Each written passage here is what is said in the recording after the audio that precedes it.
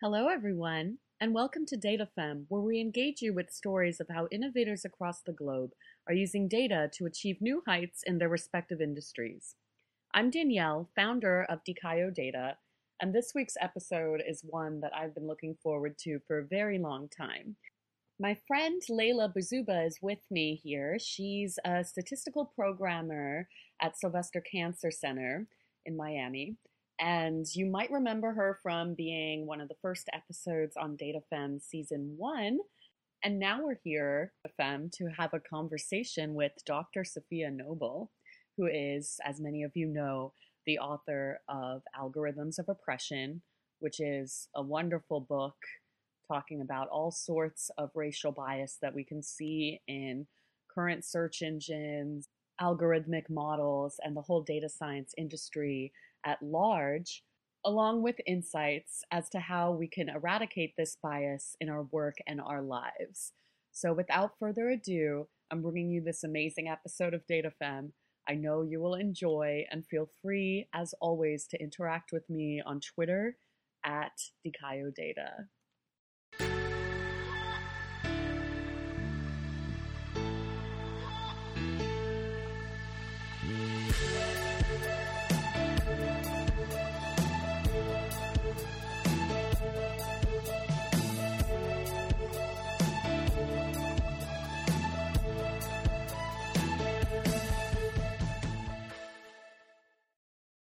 So, I guess we could just get started hearing a bit about how you got into this whole algorithms business.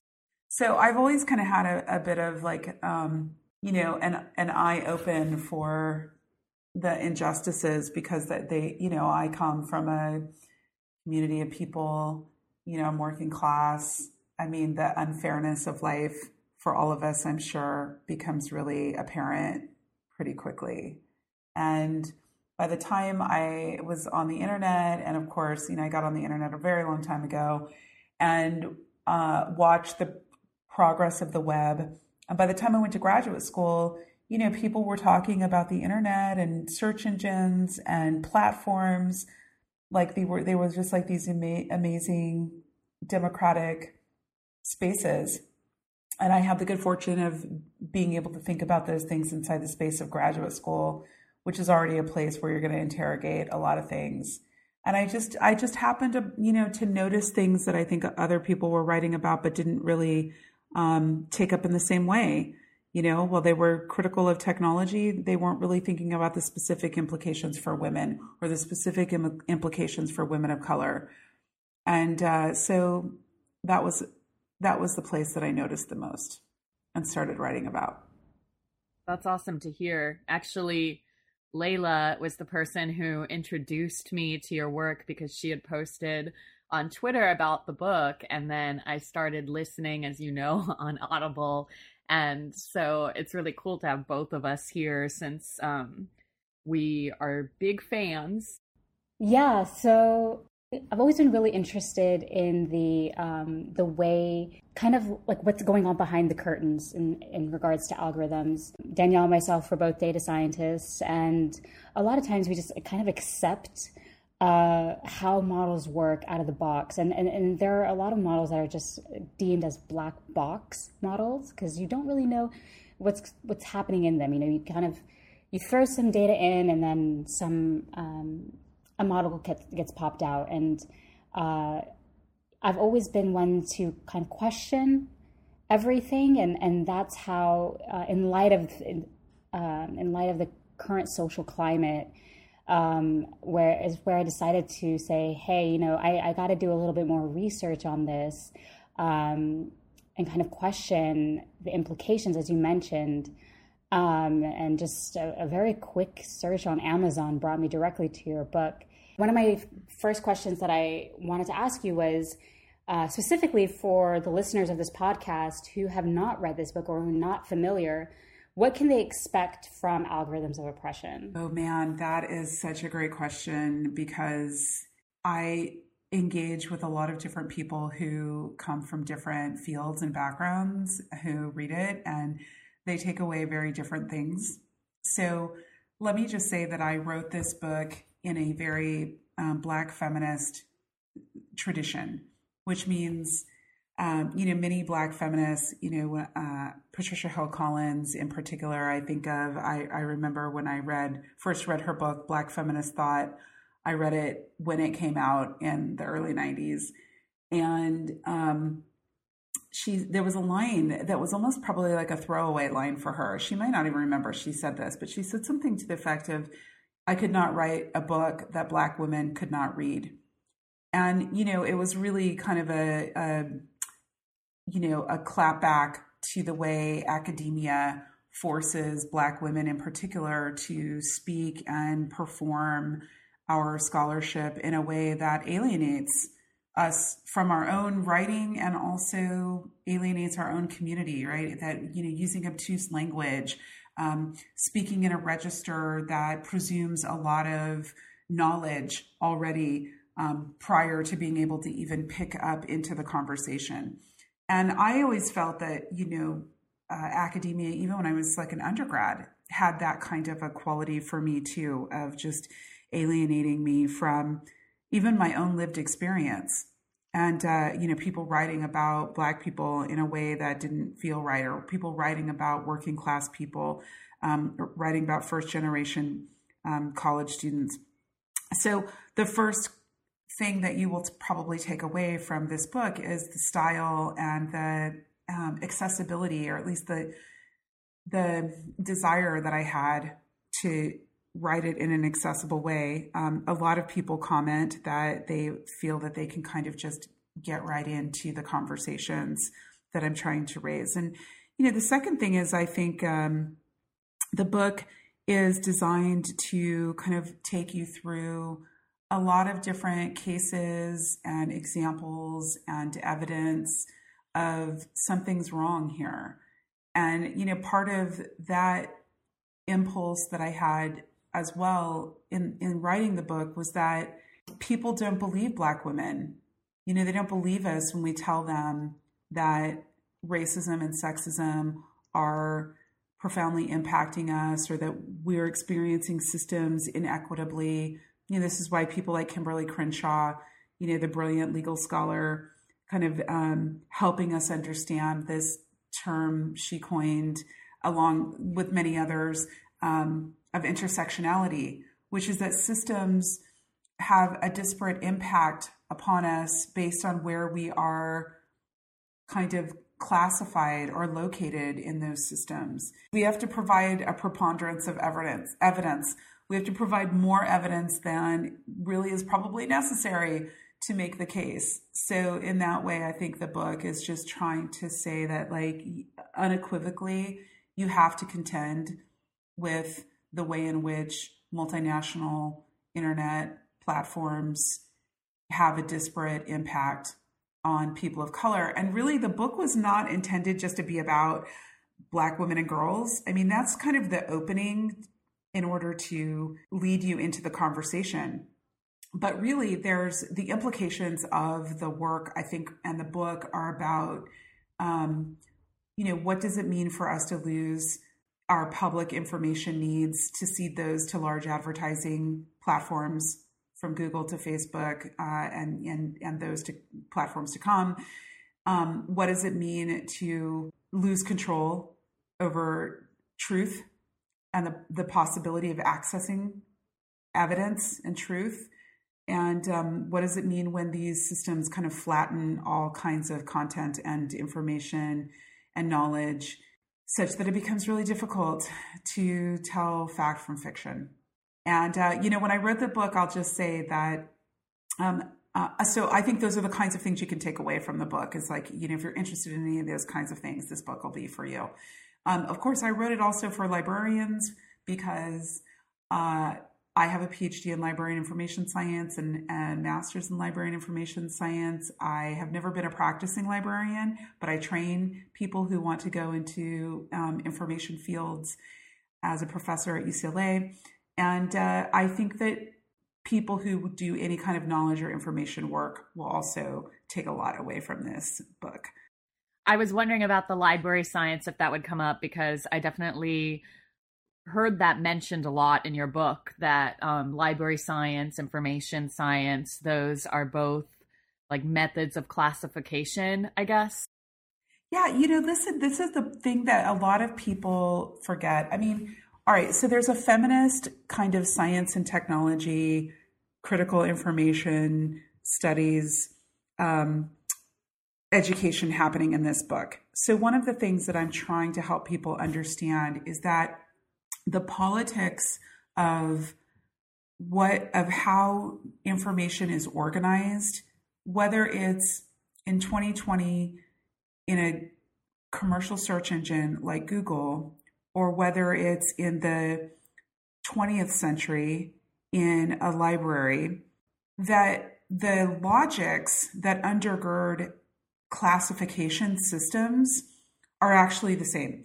And what a lot of people don't understand about the rise of the commercial search engine, Google in particular, is that they used the kind of citation analytics that come out of the field of library and information science.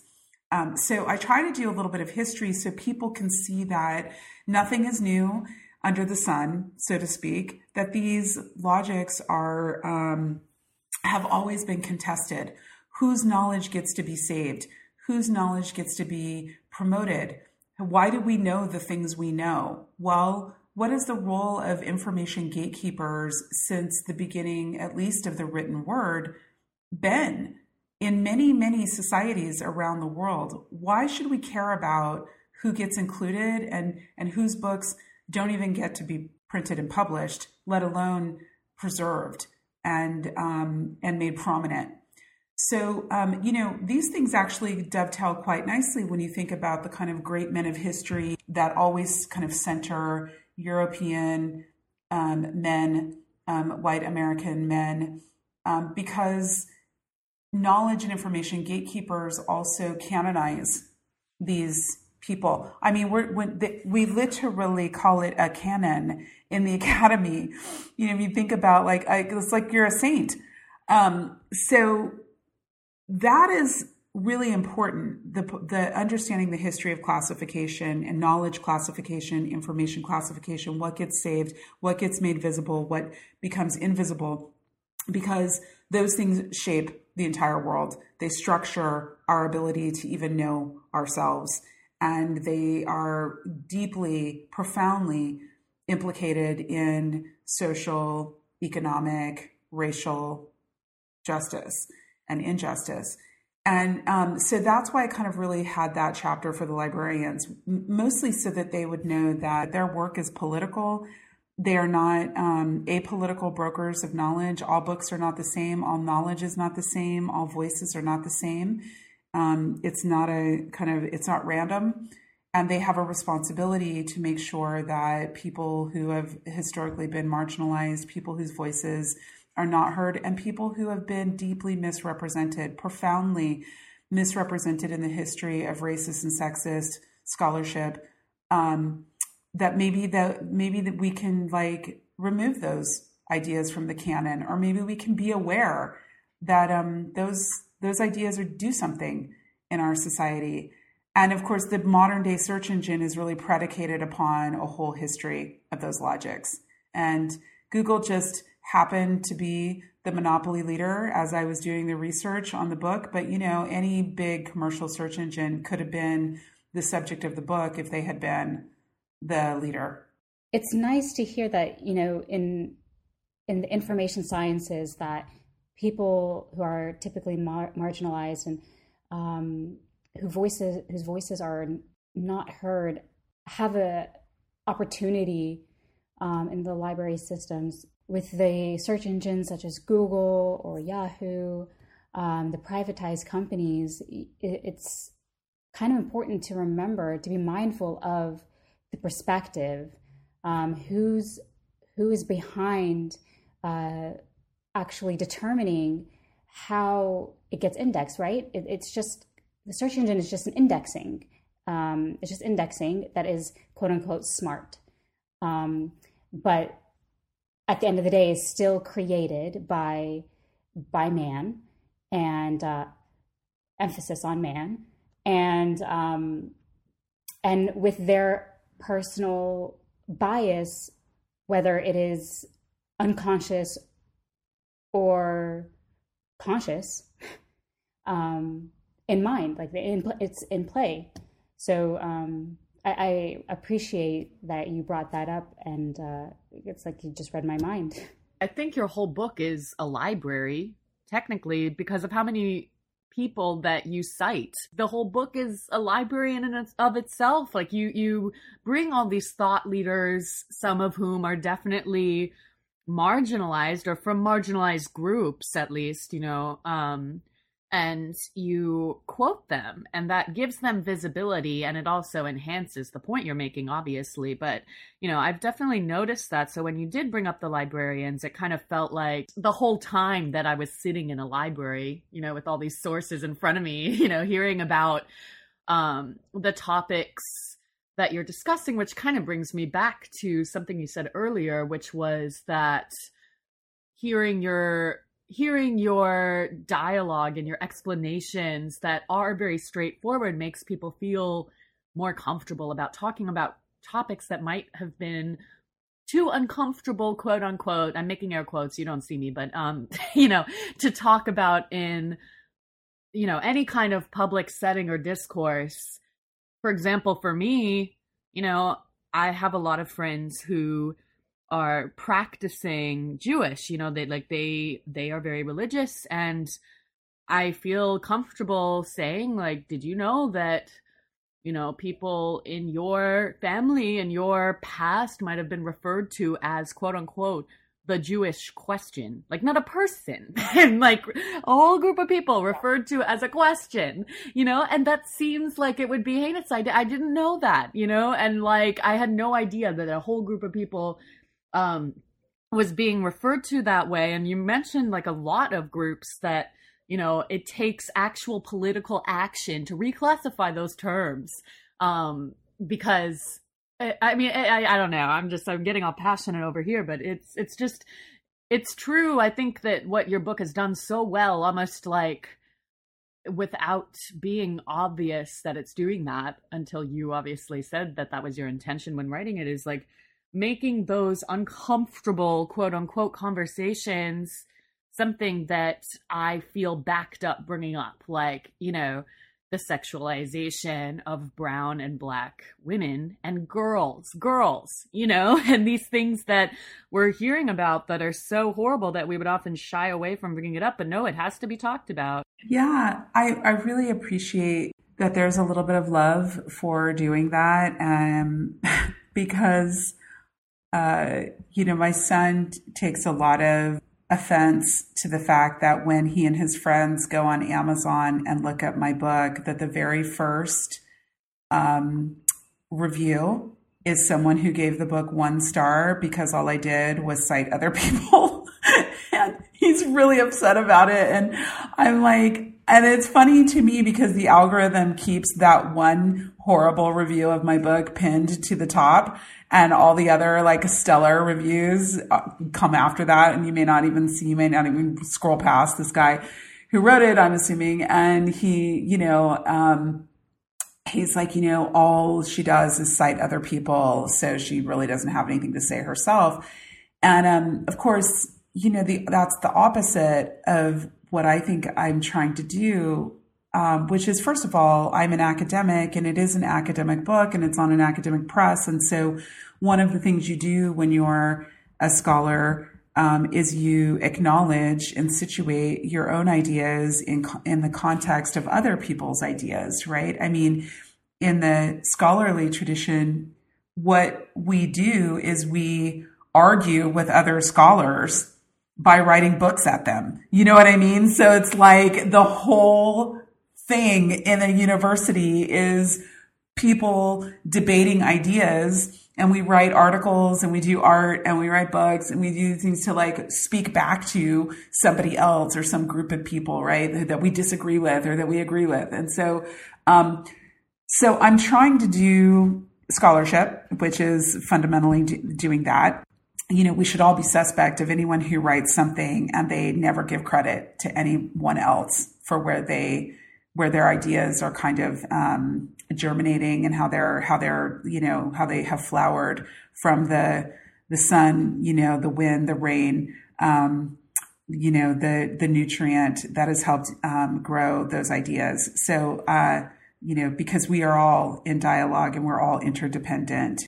And so I am specifically trying to cite women, people of color, LGBTQ scholars, first generation scholars that people I know, people I don't know, people from outside the United States too, because I think we have a practice of pointing out to other people and, again, helping people pull on these threads of ideas. So when there's, an idea that I have read or been exposed to, I've tried to engage with it in the text and signal so other people can go read it for themselves. Maybe they'll draw different conclusions. So I think that's very, very important. The other part is it's just kind of like there's like a meta citational practice that's happening, which is the book is about these citation analytic politics that are search engines. Okay, search engines basically derive their logic from, or hypertextual kind of search where you look to see which websites are being pointed to, and that gives you the algorithm kind of has a way of weighting the legitimacy of a website, let's say, because a lot of people are pointing out to that website, right? So this is like early search. That is predicated upon a library science practice and a scholarly practice of citational politics, which means if you write, an article and you cite Noble 2018, you're sending a signal, and that's giving some type of credibility to Noble, 2018.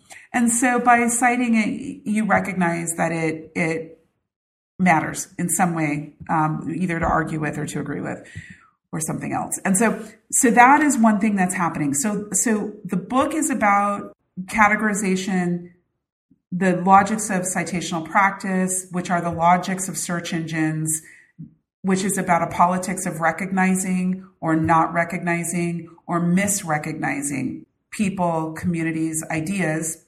And I'm also in the book trying to do that very thing, which is I'm trying to signal to other voices that get erased. In response to the reviewer of your book, being in academia myself, my response in my head was, this person clearly doesn't know what it's like to be in academia, because that's really how you communicate. As you said, you cite other people's work and then include your own position on this topic. Not only are you obviously going to give credit where credit's due by giving a citation, but you're also doing a service to your reader. Because what happens is, as I read your book, as somebody who's interested, I took the initiative to purchase your book to get informed about a particular subject matter. As I read, I notice, maybe this wasn't very clear to me, this point, but I noticed that you have a citation next to the comment, like you have the number 64 or something like this. I will go and find it, and then I will learn more about that particular subject. So you're really doing a service to your readers, to the librarians, to the particular audience that this book was intended for, to broaden their knowledge base, not only on what you have to say, but what others have to say as well. And by including those outside voices, whether they come from outside the U.S. or marginalized voices, that I think is an even greater magnitude of service that you're doing. Yeah, it's very difficult. I mean, I'm sure, anybody who is a writer knows that, it's so subjective, and people, they like your song or they don't. And, so writing the book was really, it was a challenge. In fact, there are things that I have done, before the book came out, in my first year as an assistant professor at the University of Illinois at Urbana-Champaign, I was asked to do one of these like TEDx talks, these like campus level talks. And they wanted me to talk about my research. And of course, you only have about 7 to 10 minutes or something, right? This was early on in my assistant professor career, like in my academic career. I had a long history, like, and career in corporate America, where I was very used to presenting like, the deck and walking a client through the deck and, here's all the ideas and it's high level and then get into the minutia. But after I had been trained as a scholar, I was, all of the like speaking at a top line and not giving all this kind of citational practice and credit to someone and, to the many people was really, like that was trained into me. And so when I had to do this TED talk, which it horrifies me that people assign this like to their students and stuff. I'm like, how do I take it down off the internet? I was so destroyed. I mean, I went home and I was physically ill because I was just starting out as a professor and I had to give this talk, and it wasn't like a scholarly talk where I have 45 minutes. And again, I can super situate and cite and locate and be very specific and granular. I was giving this like a 7 to 10 minute talk about my work, and there was no space or time to cite anybody. And I remember thinking, this is going to be the end of my career. Someone's going to see that I gave this talk and I didn't give credit where credit was due. And I'm like, that's it. As an assistant professor, and now it's over. And I just remember so can you imagine? I mean, it makes me laugh now to think of like how kind of fragile I was in that way. More so that I was stressed about, honoring the people, the other people. So I'm really grateful now to be in a position in my career where I get to, first of all, I've gotten to know so many of the people that I cited in my work, and that's been a thrill.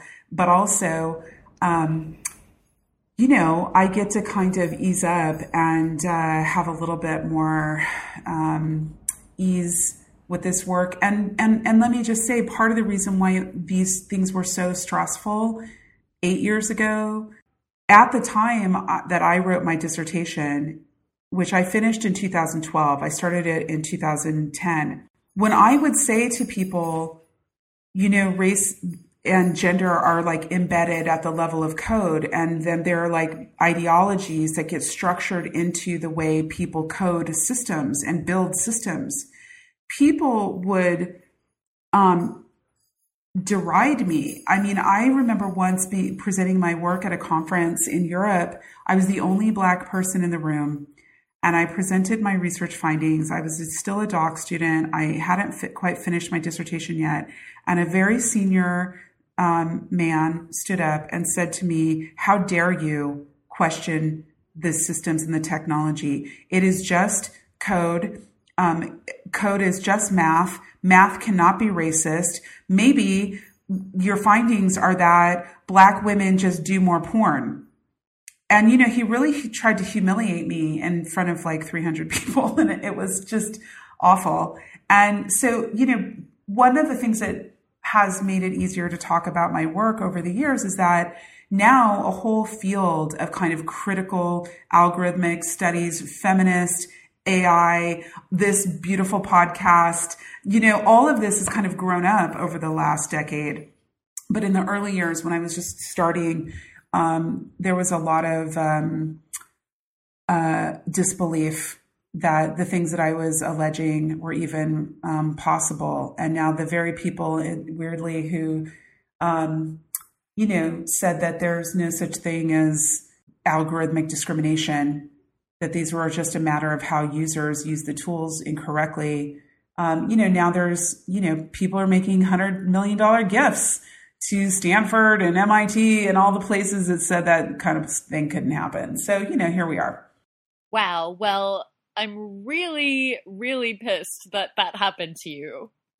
I feel like, and don't feel like you have to say anything about this, but I feel like, what really upsets me about what people have said to you about only quoting others is that there are moments within the book where you have shared some very personal details about things that have happened to you. And at first I was surprised. I was like, whoa, that is a lot of vulnerability, to just kind of intersperse into a paragraph about research, and I thought it was brilliant, and I had to go back and listen a few times every time you talk about your own experience, just to make sure, like, wait, she's saying this really happened to her, this really, it reminds me of, like, I listen to a lot of true crime podcasts, and whenever, like, the host says that they were, like, stalked or followed, I'm just like, oh, whoa, really?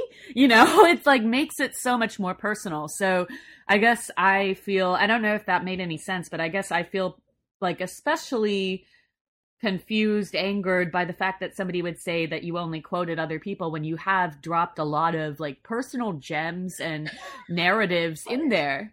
I don't know. I think there's a misnomer that in order to do good research, we have to be completely detached, objective,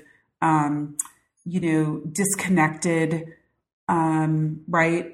In order for, like, our work to be valid, or, and I had, for example, people when I was a student who would say, you can't study this or use these kinds of examples because you're a Black woman, and no one will find your work credible if you write about Black women and girls, and I was like, so wait a minute, you're telling me Black women and girls never get to write about Black women and girls because now all of a sudden that's suspect, but white men write about, white American society all day long and history, and, like, no one even begins to question that. Like, that is insane. There's no way you're going to convince me of that. But, those kinds of things were said to me. I can remember, now that I have tenure, I feel like I can just, like, put all my receipts out on the table. And I do that, part of why I do that in the book and why I try to do that, in our conversation and some of my talks is because I think that women of color in academia and in corporate America often experience a tremendous amount of, like, microaggressing, aggression, harm, and we think we're the only ones experiencing it. And we're not. And part of what we need to do is make visible the way in which we're harmed in these spaces so that it is unacceptable to continue to do that, to abuse us in these ways. So I had a person who told me that in essence, my work was terrible. I'd be lucky if I got a job. And if I got a job, I should hold on to it. And I should immediately change my research agenda. Because if I tried to turn my dissertation into a book, which of course is what Algorithms of Repression is, I would basically be laughed out of academia. I mean, to say that to a person is just, not everything and not every thought should be uttered. Do you know? So, okay. I mean, I'm not sure. So I have to tell you, like, those kinds of traumas while writing the book made it so that, sometimes I just, I'm really taken aback that people cared about this book and that they were interested in it and that they read it. And I'm always, with every invitation to a podcast or to anything, in a very personal way, I will say that I'm extremely grateful. And I try to take every opportunity that I can just to acknowledge back the people who are acknowledging me, because there has been a fair amount of people who did not do that. It's funny, like, when I posted about this, one of my best friends who unfortunately had to move from New Orleans wrote back and said that she fought to get your book into the New Orleans public library system. So she was like, oh, I'm going to laugh if you became obsessed with this book through the public library, because that was me. I'm just like, I wish that was it. It wasn't. But like, that's people, it's like a cult favorite at this point, like The Shining. Like it's, people are just, stop it. people rile up around, and, I definitely, I think even though, like, I see you as this, like, reigning, like, almost deity over, like, our whole kind of, even though I see it that way, I also feel like no matter where we are, I feel like it's natural, and it's natural to like lift each other up and share the space, because unfortunately when one of us gets a voice, we don't know when that'll happen again. I hate to say that, like, but it's so true. And so, you know, I see Layla doing that in all of her events. You know, I definitely just feel like that's my calling every day, to get up, is to use the platform that I have to, you know, just make it all of our platform. Because like when anyone from a marginalized group, queer, you know, Black, Indigenous, people of color, even just like all around, like female non-binary, still isn't equal to, you know, where white males are. And I just feel like it is, for somebody to question that motivation is hurtful, because it's almost just like, then give us more slots so that we don't feel that way, so that we don't feel like the second one of us gets a bone, we have to just split it all up, because it's like, you know, you want the next person to give you that chance, because it feels like there's just so little space to go around for anybody that's had to fight their way up to the table, you know? Yeah, I find that that's almost contradictory to your whole ideal right now in the book, because it's almost as if they're asking you to control how the topic is perceived, and not allow them to perceive it how they do on their own liberty. So that's very contradictory to me. I mean, God, that is so beautifully put. And I felt a lot of pressure on this book in particular, because I knew how much resistance I had experienced as a grad student writing it.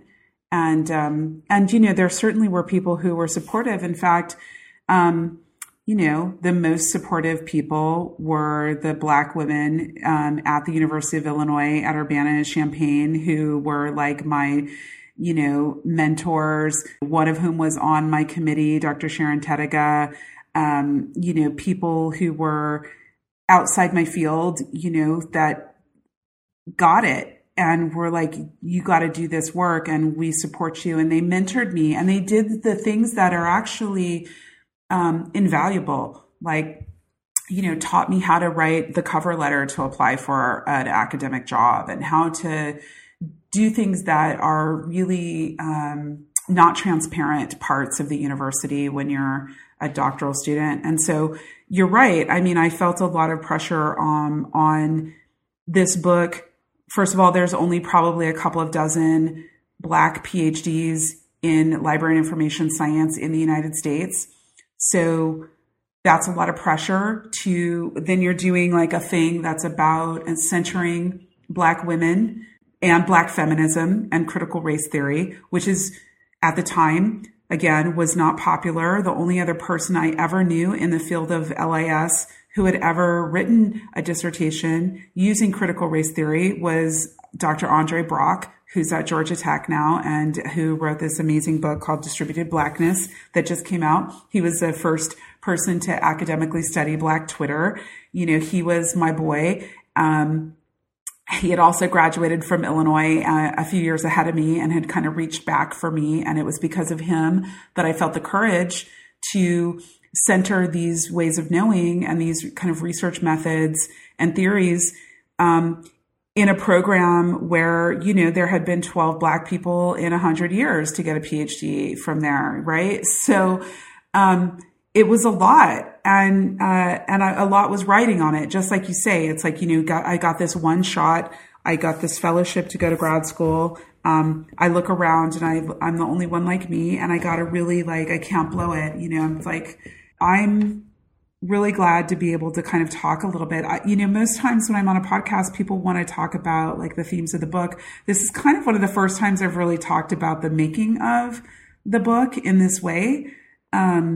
So please don't ask me any more secrets, because I feel like somehow you're getting me to tell all the business, so to speak, of like this process. And but I do think it's important on another level for people to know, because it seems like people just do a thing. And, I look at people like my colleague, Ruha Benjamin, who wrote this amazing book, Race After Technology, that came out last year. And she's a prolific speaker, and I really, really admire her. And she makes it seem so easy, and her writing just seems like effortless. And, she just like sat down one afternoon and wrote this book, and then to hear her speak about it is just really exquisite.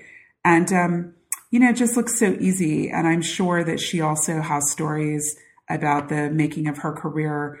But, people, all you see is kind of the finished, so to speak, person or project.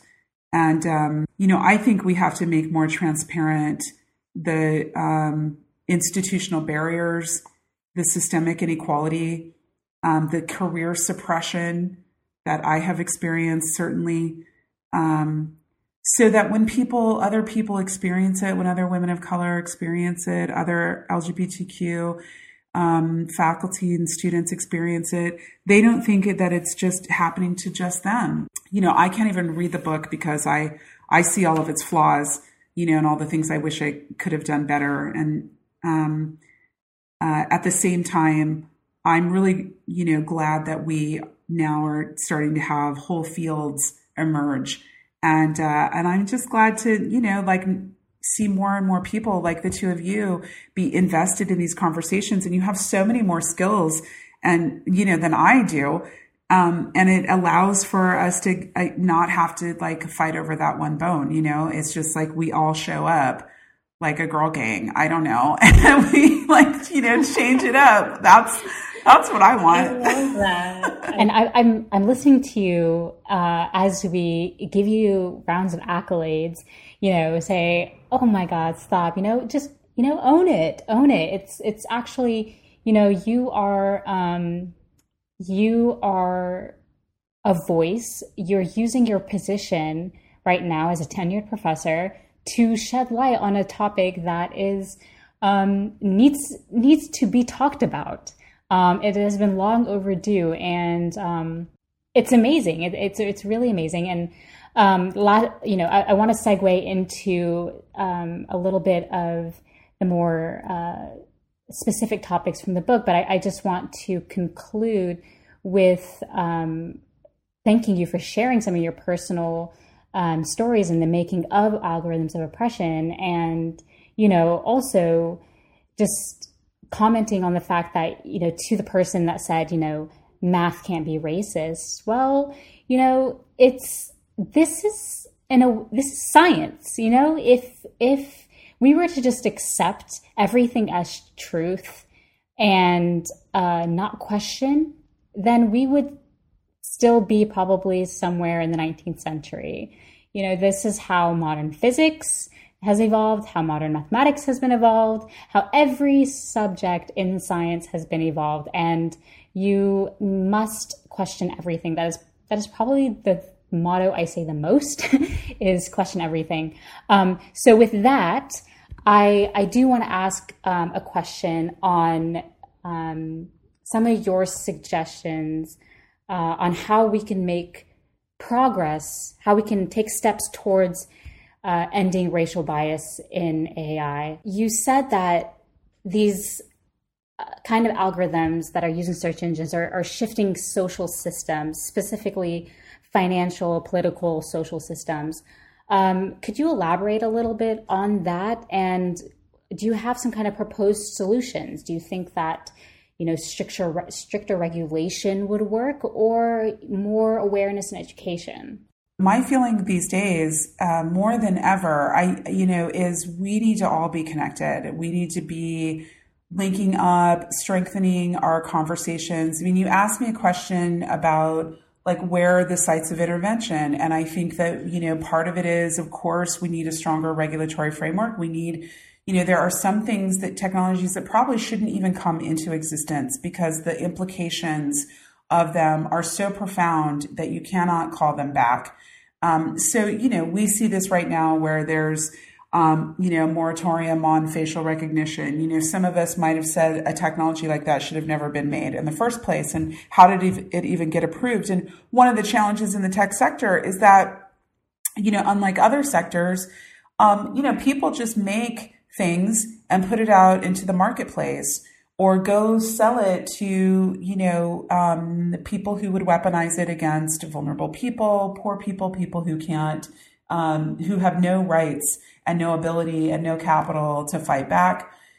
So of course we have got to get a handle on some of these things in like the legal policy frameworks. I don't think that's the only domain. I mean, for sure, we also need what we see in the Amazon and Facebook and Microsoft workers, the data scientists, the technologists, the software engineers, who are like, I'm not going to use my skills in service of dangerous technologies like that. I'm not bringing these things into existence, or I refuse. And who are walking out and protesting those things. And I think they play, people with the knowledge of the makers at the level of decision-making there are incredibly, incredibly important and powerful people. So people like yourselves, who are really deeply embedded in data science communities, and helping data scientists and computer engineers really understand the politics of their work. And of course, that would extend into the whole pipeline of education and how one is trained up in these fields. And, this is, of course, the lane I'm in as a scholar and as a professor, is thinking about how do we center the most vulnerable in our conversations about technology design and implementation, because that would help us completely reframe the choices that we make and the investments that we make. So, I think there's there's a whole ecosystem. I mean, I really think the artists and, people who love to make culture and who are culture makers, again, I think of the two of you with this podcast, places and spaces to reimagine and imagine things differently. We have so much anti-democratic, authoritarian technology, surveillance technology, structuring so many domains of the public sphere anymore that we really cannot afford to let AI and algorithms over-determine from, what you did from 0 to 5 and all the ways in which your parents characterized you on social media and all of the test scores and ways that you were surveilled in K through 12 through all your learning management systems, then spit out a probability of your likelihood to be successful in college, or whether you should be allowed to live in a certain zip code. I mean, these things are not really out of the realm. These things are happening in the world. And they're being kind of beta tested on the most poor and vulnerable, on refugees, on poor people, on kids in foster care. Think about Virginia Eubanks' work and others. So for sure, Cathy O'Neil, her great book, Weapons of Mass Destruction. So I think these interventions have to be multifaceted, and they should be conversations we're having at the dinner table with our families. They should be. They should move into the realm of Hollywood, policy making, and certainly among the data scientists themselves. And so I'm just, there isn't a silver bullet. I reject the kind of technocratic paradigm, which is that there is just like a solution or an app for that, or an algorithm to fix it. There isn't. We're making the world we want to make, and we have a very small sector of the society that's making a world that is increasingly dangerous and damaging to the other 99%. And I worry about those things. I sit here in California, in Los Angeles, and I'll just say, in closing, that I work for the UC system, and we're struggling with trying to figure out how we're going to, bring students back in the midst of a pandemic. We have, we have no national healthcare system. We have so many people who just don't have in LA and in California in the US. And here we are in California with the most well-capitalized companies on planet Earth who don't pay taxes into the system. And so the public education, the public higher education systems, the public healthcare systems, incredibly vulnerable, under-resourced, while, billionaires cherry pick pet projects and social experiments that they want to get behind or not. And I just find that incredibly immoral and inappropriate.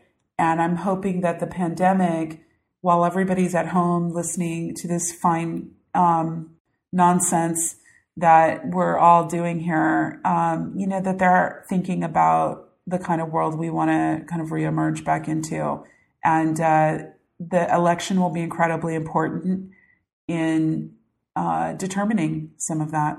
It's hard to push forward your career because you definitely want to have that spot where you can stand up in front of all these men and be like, these are the women making change, I'm just one, there's many, but then it's it's hard to make those trade-offs. No one needs to go be a programmer for Stormfront or for Stephen Miller or for the Klan. You know what I'm saying? I mean, there are limits, or Koch Industries. At the same time, I think, okay, I worked in corporate America for 15 years. So yeah, I made my living working on, all kinds of brands and products and services. My own philosophy has been to try to take as many of the invitations as possible to push the limits and to normalize new normals, let's say. And I know that's a terrible word, but just to legitimate these critical and feminist approaches. People always ask me, my son asked me this morning, he goes, Mom, has Google ever called you and offered you a job? And I started laughing. He's 9. I don't know where he comes up with these things. And I was like, no, I don't think that's going to happen, babe. And he's like, but they should hire somebody like you. And see, they actually should hire people like you. Probably having worked at a search company, though, a big one for a minute, would give you some insight into building an alternative. I don't know. That's my guess. So, I don't know. If you guys figure out the answer on that, I feel like now I have to reach for gummy bears because I'm not sure. Maybe I'm all the way off on that. But I do feel like there has to be some inside-outside work with a lot of different kinds of systems. I mean, most people hate politics, but that doesn't mean we don't need public policy. I agree with you wholeheartedly, Dr. Noble, because you do have to kind of take those opportunities in order to try and force change. It takes an instigator. Shortly after George Floyd's death, and when Obama went on YouTube Live, he almost recommended that we need to go and make our leaders a bit uncomfortable, because that's how you're going to instigate change, right? And if you're not put in that position, then nothing is going to happen. I really respected that a lot, and it's very true, and Danielle, as you as well, in our field, there are, there's just a lot of injustices happening, and it takes being in that position sometimes to say, hey, this is wrong, and start something that you would hope be remedied. So with that, I wanted to ask you, you mentioned that, software engineers, data scientists, and major tech companies such as Facebook and Google have walked out because they do not want to be propagators of a system, of an algorithm that enables this sort of injustice, that enables the behaviors that further widens that gap between vulnerable populations. And so as a data scientist, I often ask myself, I only possess a certain set of skills. I'm not what one would consider a huge activist. I'm not on social media every day. I'm not super vocal. I'm not out on the streets raising my hands up in the air. That's not me. But I want to do as much as I can with the skills that I have. But sometimes I feel like it's not enough. What do you think others, or people such as myself, data scientists, but others in their position, so that work in tech, what can they do to become allies of these marginalized populations? I really appreciate you bringing this into the conversation. And, the first flash that came to me listening to you was thinking about we're all interconnected. We're all in different lanes of expertise and power.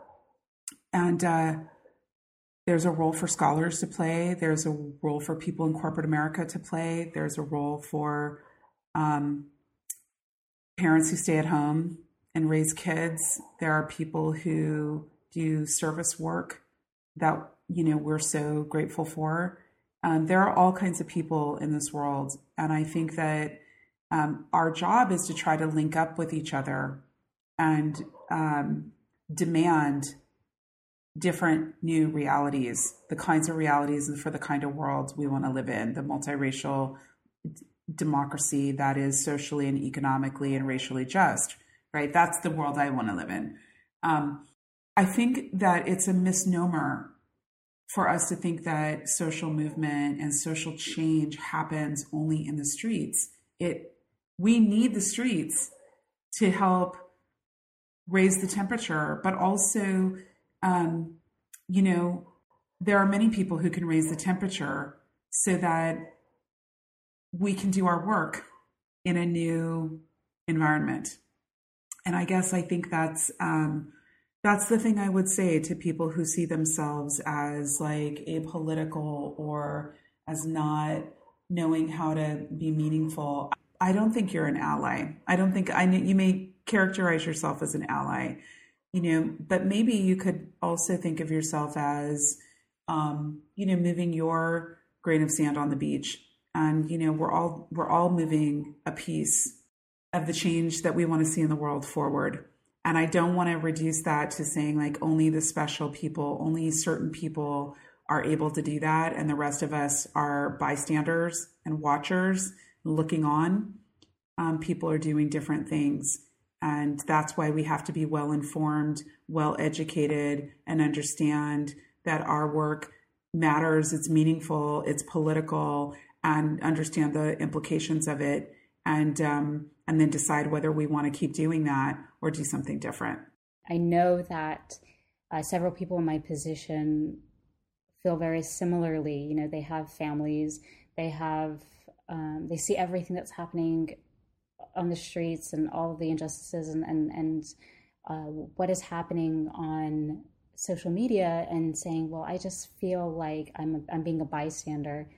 The metaphor that you just made about being grains in the sand, I think that was a perfect representation of how we all play a role. What I do want to follow up with, in your book, there are a lot of references. We discussed about citations. There are a lot of references to multiple sources. However, I did notice that, you did publish your book in 2018, but a lot of your citations and your resources are from 2013, maybe 2012, 2014, and I know that this came out of your dissertation. Have you seen, or do you know of any changes that have come about in search engines such as Google? And do you view that as, a step in the right direction, or just very indifferent about it? I'm sure that the book that I wrote, books that others write are often just kind of treated like a big book of tickets that get opened up. Like go fix these things. So sure, there are a lot of things that are different, and some satisfactory and some unsatisfactory changes.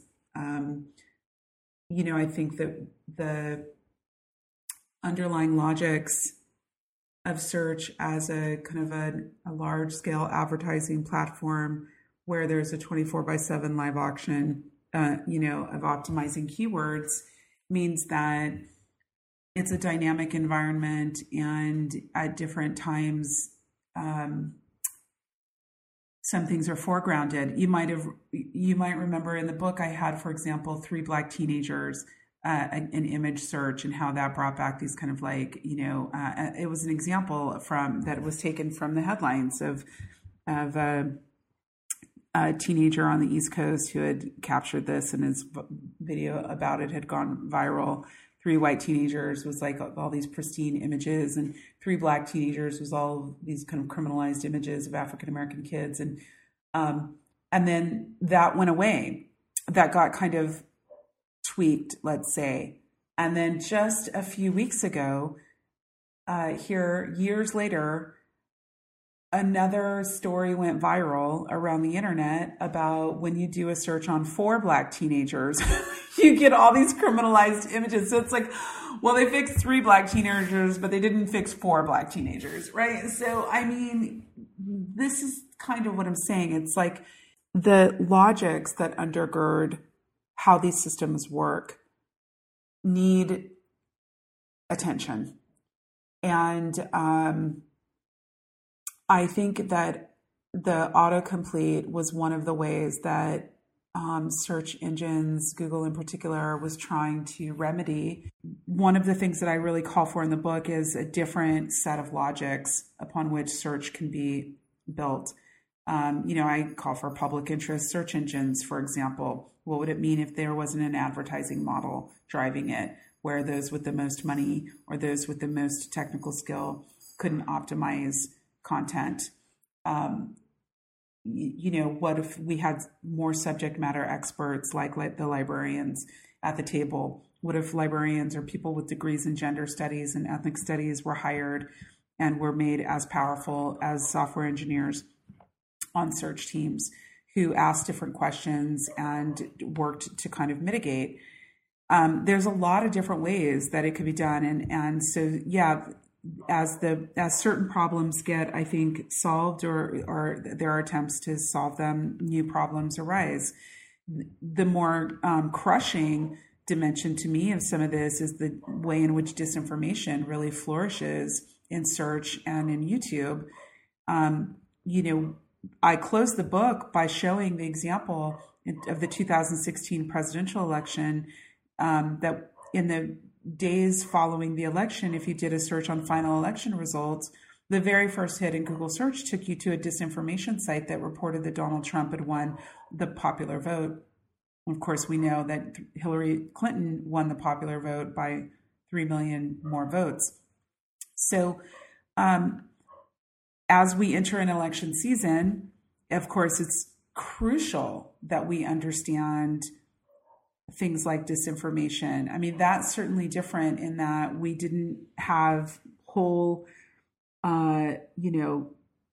initiatives and efforts to talk about disinformation. That wasn't even a common,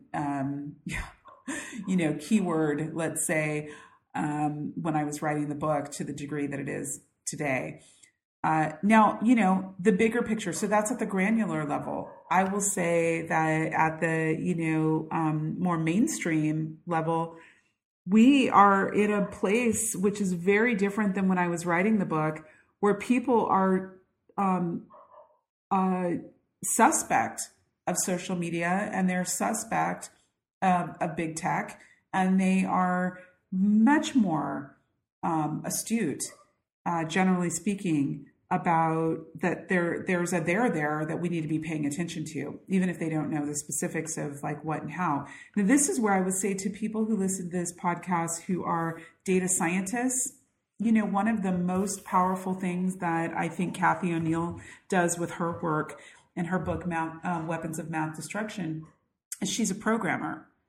And she makes it really clear how machine learning works, how data sets are made, how predictive analytics work, and what the implications of that can be. And that is something that people who work really close to those models, even as you open the podcast talking about how you're not really sure, the black box technology, like what the model, like what the algorithm is doing. I think people who work with AI are really, really valuable, and people can really, I think about, collectively what these books mean and what the research means. And there's all kinds of great organizations and all of you doing this amazing work that you're doing. I'm in a position where I'm just trying to learn from the state of the art from you all. Well, thank you so much, Dr. Noble, and thank you, Layla.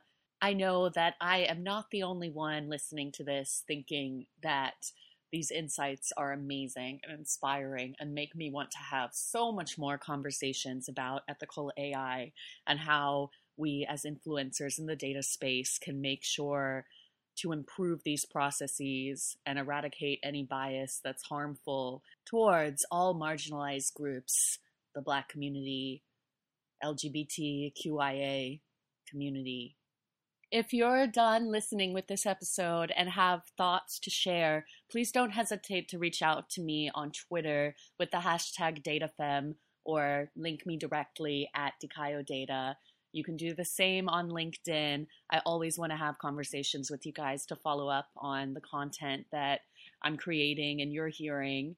So also feel free to email me at dikayo@dikayodata.com. I'm so happy to have you as part of my community. And I also want to mention that this week I have started an exclusive Slack channel for my patrons, sponsors, and guests. So if you are interested in having more deep discussions with a closer, smaller group than you might find on Twitter, you can go to patreon.com/datafem and see all the new perks that are available to you. And I would love to have each and every one of you invest in this community that we're building together. I will see you next week.